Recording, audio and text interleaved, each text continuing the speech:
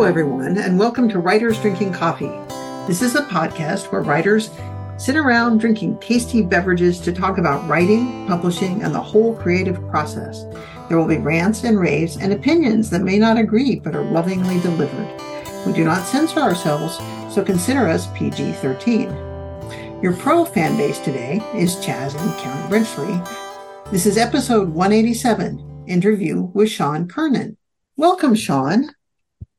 Thank you very much. I'm happy to be here. And we're happy to have you here.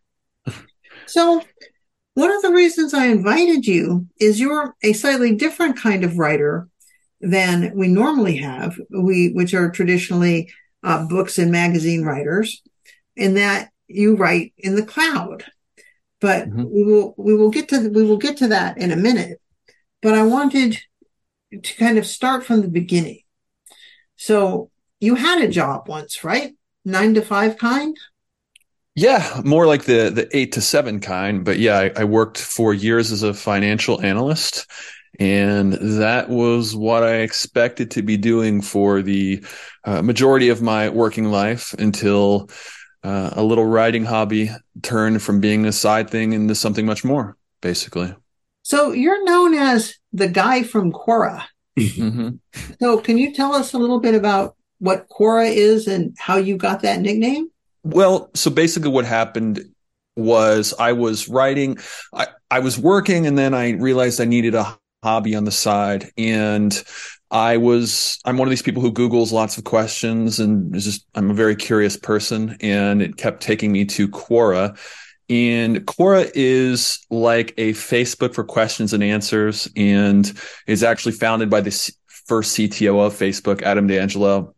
So when you go to this feed, you see a sort of cascading feed where you can see random people's answers, and you're given prompts right there in front of you. And it was a very easy, bite-sized way to get started with writing. Quora's goal is to share all the world's knowledge. And I think for someone like me, who has always been a big reader and I have gobbled up science fiction and fantasy books my whole life and often thought about writing, this was a really easy way to just get started. You didn't have the intimidation factor of writing a whole book. And I didn't actually get into it with some grand ambition of becoming some writer that people knew, or even with the goal of making money. I mean, it was just, I felt a calling to come to the keyboard, and it became an obsession. I would get home from work and just immediately go to my keyboard and start writing. And I don't know, it snowballed from there. I fell in love with it. Oh, that's great.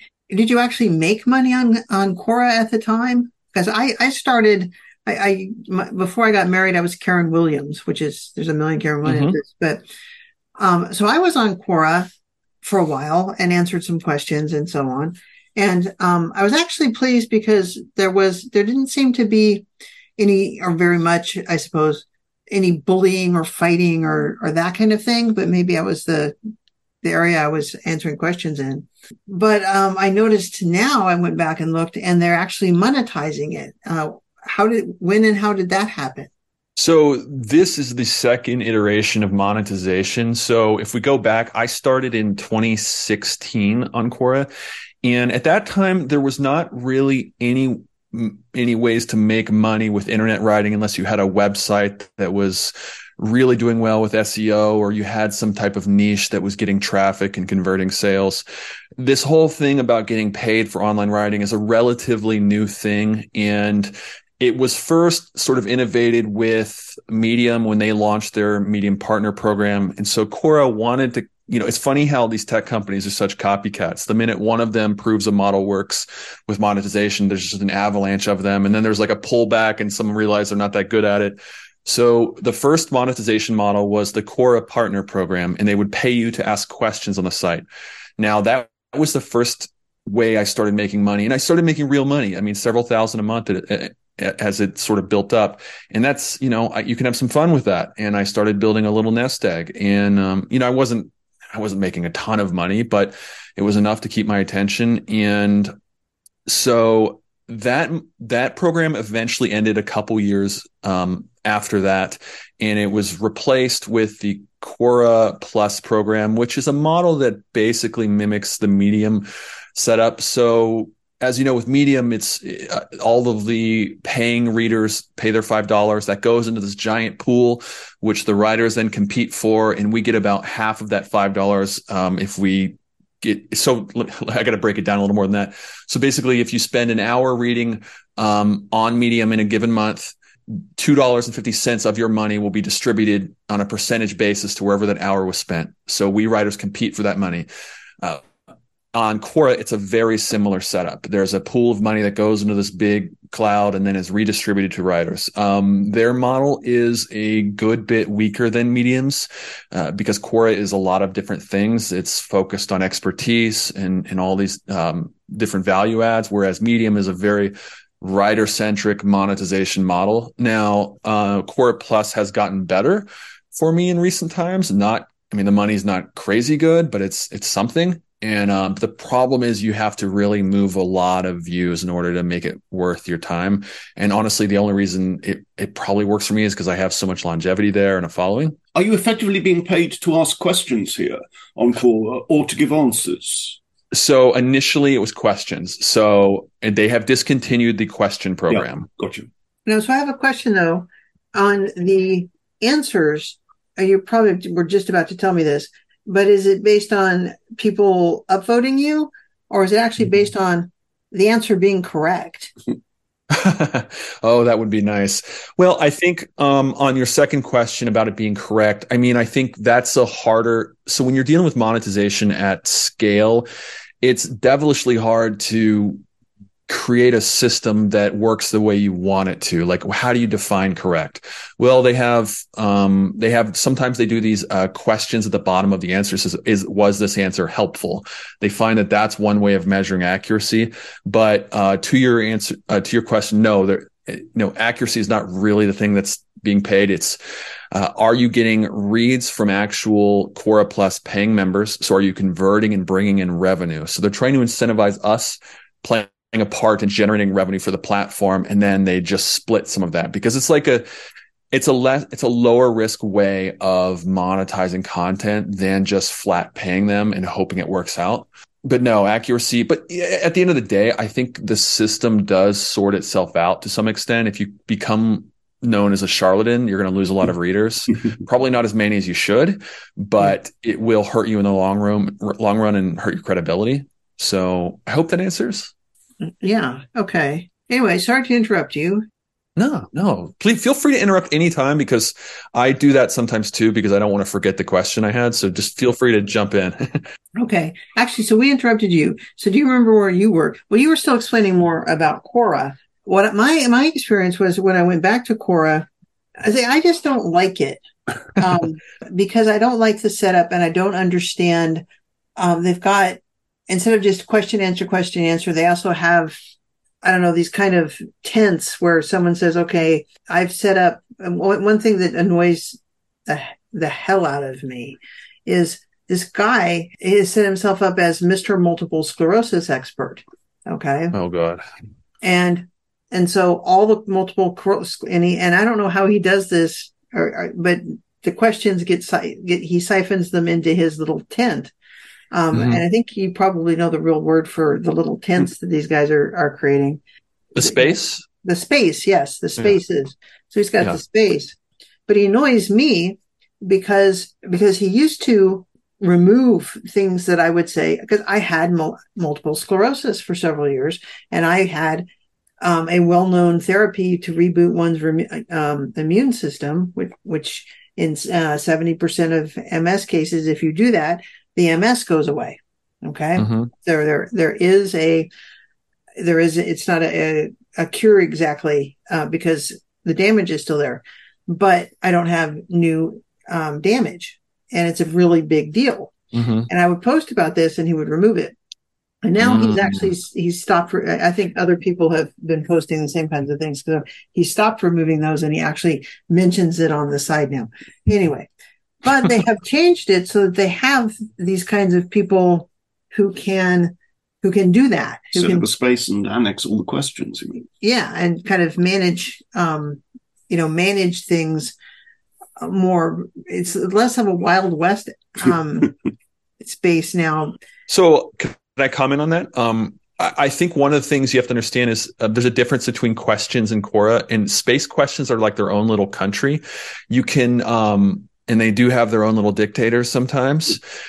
You can actually, the better thing to do is just answer regular Quora questions, not questions in the space. Because if you were to answer MS questions just that are on the site, it would still distribute those answers to people with an interest in that subject matter. So I think they haven't done a great job of drawing a DMZ line between spaces and actual Quora questions, because it can look like they're the same thing.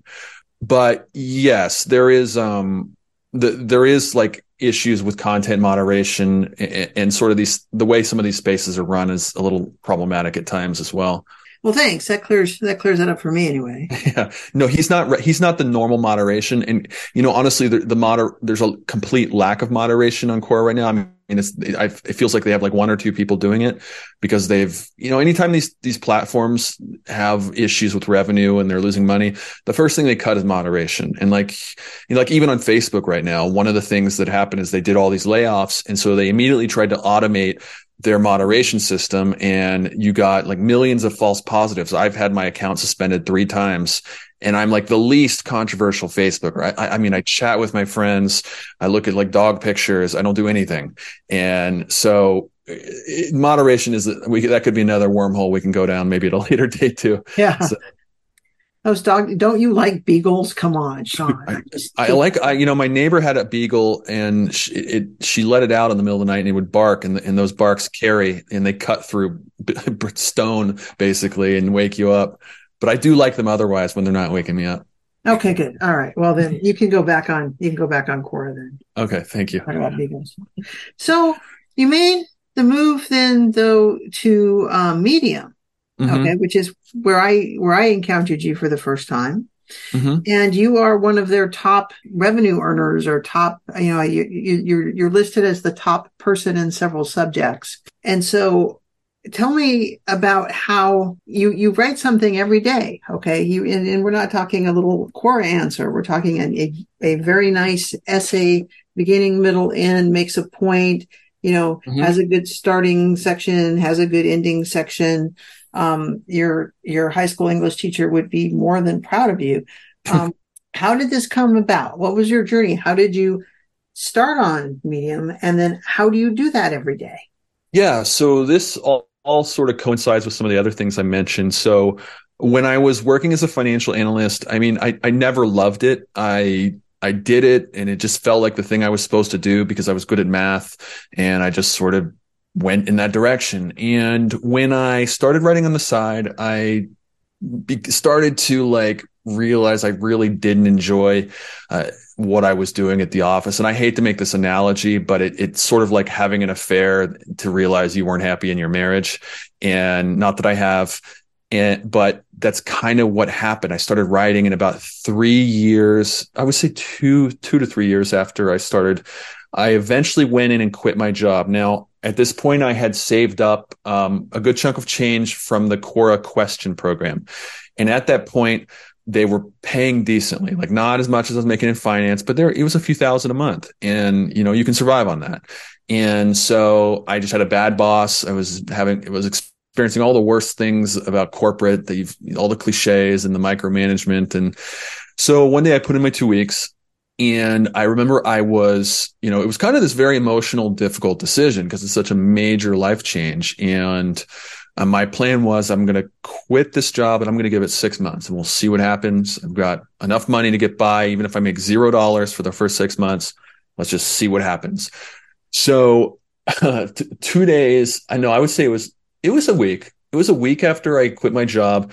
Quora cut the question earnings for us in half. So I immediately was down to like not a survivable income. And I had this sort of, holy crap moment where I was like, have I made a horrible decision here? And so I had heard of Medium, oddly enough, because when back in those days, Quora was heavily regulated and you used your real name and people got banned all the time. Like really well-known writers just got the ban hammer and they were done.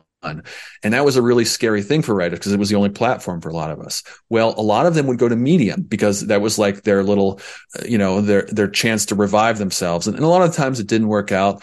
but I figured I would go to Medium and just see if I could get a second life there. And I was starting from scratch again. You don't have deadlines in this business. Like, you're not dealing with publishers and you don't have to have a final copy, but you are dealing with like paychecks and money, and that has its own sort of urgency. And when your back is against the wall, like it was in the beginning, it has a way of motivating you, because the thinking was, oh my God, I don't want to go back to the office. I really love writing. And so I really had like a profound, like 3 to 4 months of growth as a writer. I went to Medium and just really grinded and got feedback and looked up tips and asked for, advice. And I just felt so hungry. And luckily I got things moving and was able to start carving out a living there. Now, in terms of writing an article a day, I mean, here's the thing. This is all I do. I mean, I don't have anything else to do in the day. I don't have meetings. If you look at a fiction writer, there's plenty of fiction writers out there that churn out 1,000 words, 2,000 words a day. And if I'm just chiseling a 1,000 word essay, I mean, I feel like that's a doable goal. Sometimes it's a little more. So yeah, I mean, I am a fiction writer, and yeah, I can do 1,000 words, 2,000 words a day, every day for months on end sometimes. But generally I'm writing a novel, which is, one big idea and a whole lot of little ideas and things getting tangled up and yada, yada. 1,000 word essay every day. I hate to ask this. Where do you get your ideas from? And sorry if I rambled too much there earlier. I thank you for like jumping in. So it's like 20, I would say it's 25 articles a month, and I've slowed it down a little bit recently, but it is an aggressive schedule. I mean, I am an industrious type of writer. I definitely work at it, and the ideas come from everywhere. I generally will pay attention to my feelings when I'm just consuming content, like what interests me, like what is the thing that, because I feel like, I'm sure this happens with fiction too. If you're not bought into your own story, it's going to show, and the characters aren't going to pop to life quite as much. And the same thing is true with nonfiction and essay writing. Like you've got to feel something intrinsically about what you're going to write. It makes it that much easier. So in terms of ideas, so there is personal stories, like everyday things that I observe and that happen. I mean, I'm just constantly in record mode as I go about my day. I'm making notes of things that happen, and it's actually kind of amazing because I think people, they don't realize how many cool stories are around them. And I actually learned this from Stephen King. I listened to a lot of his interviews, and he talks about like some of the characters and things he comes up with. And there's so many like everyday interactions that are inspiring his horror novels. And that happens with a lot of authors. So yeah, that's one of them. And then I just consume and listen to podcasts. And I mean, this is kind of a dream job. I get to I get to listen to cool podcasts and watch videos on YouTube and learn about things. Or yeah, I mean, that's the short version. I had a question. I'm sorry. Go ahead. So, but you do have, when you sit down to write an essay, you are not sitting down every day and saying, how am I going to write this essay? I know you have a process. I know you have a format, a particular style of to write your essays, because you've shown it to me.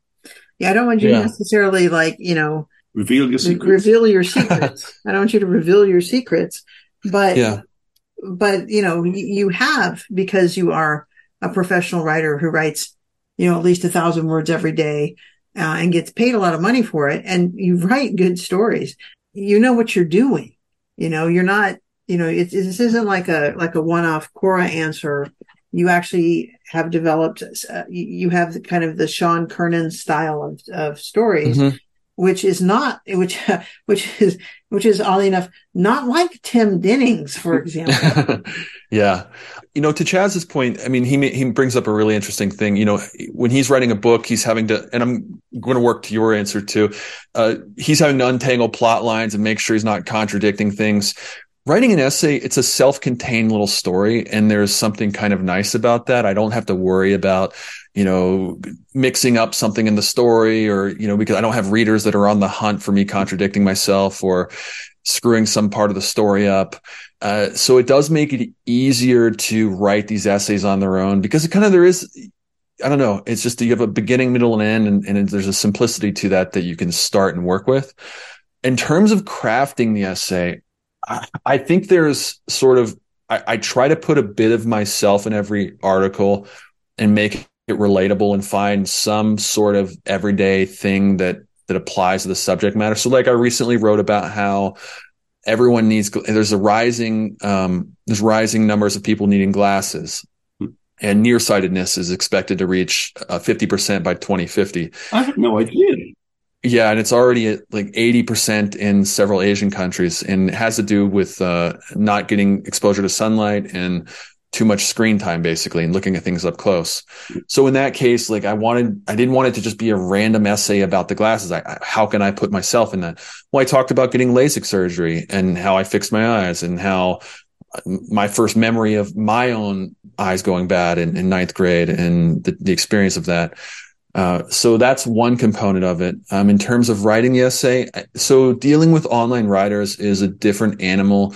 And I'm kind of envious of book writers in this regard because there's the form factor of holding a book sort of lends more patience, I think, to readers. And when they're on their screen, they have so many other apps available and things to do. You don't really have that with a book. It's sort of nice and peaceful. And so you have to move things very quickly with an essay. So within the first 100 words, I always try to set the stage, show some type of scene, dangle some type of curiosity for the reader. And it's basically the setups and the payoffs that you're doing with books. And I try to just do that in a microcosm, essentially. And then, yeah, I try not to be too formulaic and mix things up. I think it's important to keep the readers guessing a little bit and leave them something that they can work with that'll make them better and happier, so to speak. We can drill deeper if there's anything more you want to know on that. So, well, no, I was just thinking because you do have, you have stories about your past and growing up in your family. Okay. Mm-hmm. You're not, doing, revealing secrets or whatever, but just kind of casual things. Like, I mean, you've got one of the coolest fathers. Okay. Yeah. He's pretty cool. Yeah. And so, things like that. And then you've got types of stories about different people in different jobs or whatever. You've got types of stories that, you've got these kind of, you've got clumps of different types of stories. Not everyone is entirely different. And I was wondering if you had ever thought or talked to anyone about collecting those and curating those a little bit into a book. I haven't even, I was, I mentioned to you when we were interacting on LinkedIn a little bit, how I did come close to doing the book with Penguin. It sort of fell through in the 11th hour, typical publishers, but, I just have been so caught up in doing my projects with online writing that I haven't been able to do that, but I would like to do some sort of compilation. I'm doing I'm doing the Perch thing too. So I think the first thing I might do is compile some writing articles and answers into sort of a short mini book to help aspiring writers that are trying to enter the online writing world. I think eventually I would like to write self-improvement or just some type of book for a publisher, but the deal would have to line itself up right. I've put in quite a few hours with publishers and gotten yanked around a bit. And so I got kind of fed up and, I needed to reset, so to speak.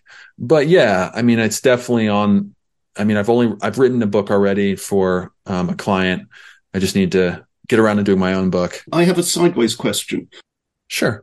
You said you were good at maths, and you sound very organized. I'm just wondering if your whole career here has been quantified, if you run metrics and keeps spreadsheets. And that's a great question. So initially, to a fault, yes. I think that you can get, initially I would check my stats like all the time and I would calculate my daily earnings, and it just became, and very quickly I realized, I quit finance. Why am I acting like a financial analyst still? I thought you loved being creative. Why don't we just turn that button off? And I was so glad when I did that because, you do have to track how things perform to some extent with any profession. But yeah, stepping away from that and just leaning into the more creative side of writing and just embracing it more and stop, and to this day, I mean, I do worry about numbers and things, and, I have bills to pay too.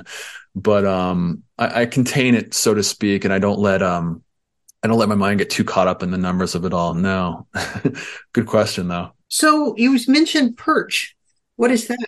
Yeah. So it was so one of the cool things about this career is like when I've ever had, like, whenever, articles haven't been performing as well, or my paycheck has kind of gone down, and this happens a lot in this career. You have these ups and downs, and every time something sort of falls through, like something else falls out of the sky, and it feels good and sort of validating that it's like the universe telling me I'm on the right path, because I'll be kind of down and depressed about some opportunity falling through, and then something just pops up in my email. And that's exactly what this was. So Perch is a startup, and they're funded by Alex Ohanian, the co-founder of Reddit, and they want to become to Quora what Substack became to Medium. Huh. So if you don't know already, I mean, Substack is where a lot of journalists and writers go. It's a paid email newsletter and gives you access to specific people, and those people can write free from the clutches of editors and quote unquote cancel culture and the things that diminish their audience. So with Perch, it's a monthly paid subscription to an expert, essentially. And we are just in the alpha phase of this. There's only a handful of creators, and they give me a stipend each month, and I answer questions. And it's honestly, it's a neat change of pace. It's been, you can kind of get into sort of a circular pattern where you sort of do the same thing every day as a writer. So when there's a chance to do something a little different, it makes things more fun. So that's where it is right now. I'm just sort of farming subscribers and posting on social media. They're nice. They're I think it's 5 or 6 founders that started the company together, and yeah, so we'll see what comes of it. So I had an email conversation with one of the founders. I'm a product manager, okay, mm-hmm. which means that I design products. That's what mm-hmm. I do. And he wanted my advice, okay, because who was it? Who was it? Perch? It was Perch. It was about Perch, because okay. I have no idea. I don't remember. I responded to your Perch thing, I think, mm-hmm. and your Perch message. I have no idea. That must have been. I have no idea. Mm-hmm. But how he ended up in the middle of this, and he wanted my advice because I followed you on Medium and wrote a little tiny bit for Medium and stuff, and was a product manager. And he kept asking me how much he should charge. And I kept saying, who are your customers? Know your customers. What do your customers want? And so we went back and forth 2 or 3 times, and I dumped him. So, anyway, oops, maybe we should edit that out of this. That's okay. We haven't named anyone. You're good. Okay. I'm sure Perch is going to do fine because it's bite size. Okay. Mm-hmm. It's not a browser. It's something you can read on your phone. Yeah. That's what I like best about it is, it's got the same goodness. Okay. It's just, mm-hmm. You can do it faster. Yeah. It's a bite size and it's easy to answer the questions. So I haven't actually paywalled mine yet, but I think my value prop will be something along the lines of basically offering like elevated priority to their question in my queue if they wanted something answered, and maybe just a form of patronage and maybe access to some type of community. And we'll see. It's an interesting product. I mean, I think the thing is, you have to learn to, when you're dealing with the masses, people don't part with their money easily. You really have to strategize and figure out exactly what they want. Fortunately, there is a very organic desire to learn to write. It's just like, it amazes me how many people have thought about writing. Because everyone took English class and had to write essays, and I'm sure they've read a book or two. One would hope a book or two they actually enjoyed. So there's always this like what if thing. And so, sometimes people will want to explore it. Even if it doesn't work out, they want to just have tried it once. I've had students who gave it a shot and they realized, I like the idea of writing, but writing is actually kind of hard. It's a lot of work. Stephen Spender, the great British poet, reviewed the autobiography of another poet, and he said, so and so states frequently that he always wanted to be a poet. He never says that he wanted to write a poem. That's funny. There's very much a distinction, right? And it's a journey. You know, what's the saying by Hemingway? He said, "There's nothing to writing. You just sit at the keyboard and bleed." Yeah. And it's true. I mean, it's nice when, and I'm sure this is true with your novels too, when the story just writes. I'm sure there's those days it writes itself. The dialogue just pops up and you can see it all happening. And then you hit that first snag and you're just like, oh God, what am I going to do? And, you know, it can be trying. And I have to be disciplined though, because in those moments, I can find myself wanting to do all these little chores and things to avoid writing. And, you know, we call it shaving the yak. It's where I'll jump right on that. But first, let me shave this yak. And you just do these time wasting things. But it's so rewarding, you know, once you get, when you finish something, you nailed it. And this was a good one. You know, not everything you write is as good as the next, but when you really nail a piece, that's one of the most rewarding feelings in this profession. There's fewer things are like that when you know in your heart, this is your best work. We will put links to the podcast and the interesting things we mention on our website, which is www.writersdrinkingcoffee.com. You have been listening to Writers Drinking Coffee, a labor of love and enthusiasm put together by the hosts. Our main web support magic is performed by Deirdre Schwein, and our sound engineers are David Welsh and John Schmidt. Our entry music is Pretty Maids Milking a Cow, and our exit music is Breakfast with a Morning Person, both by Michael Ingberg. You can hear more from Michael Ingberg on minihatsmusic.com. Our sponsors are Jackal Designs in Australia, The Bean Scene in Sunnyvale, and Arm Street in Ukraine. And to all of you out there, thanks for listening.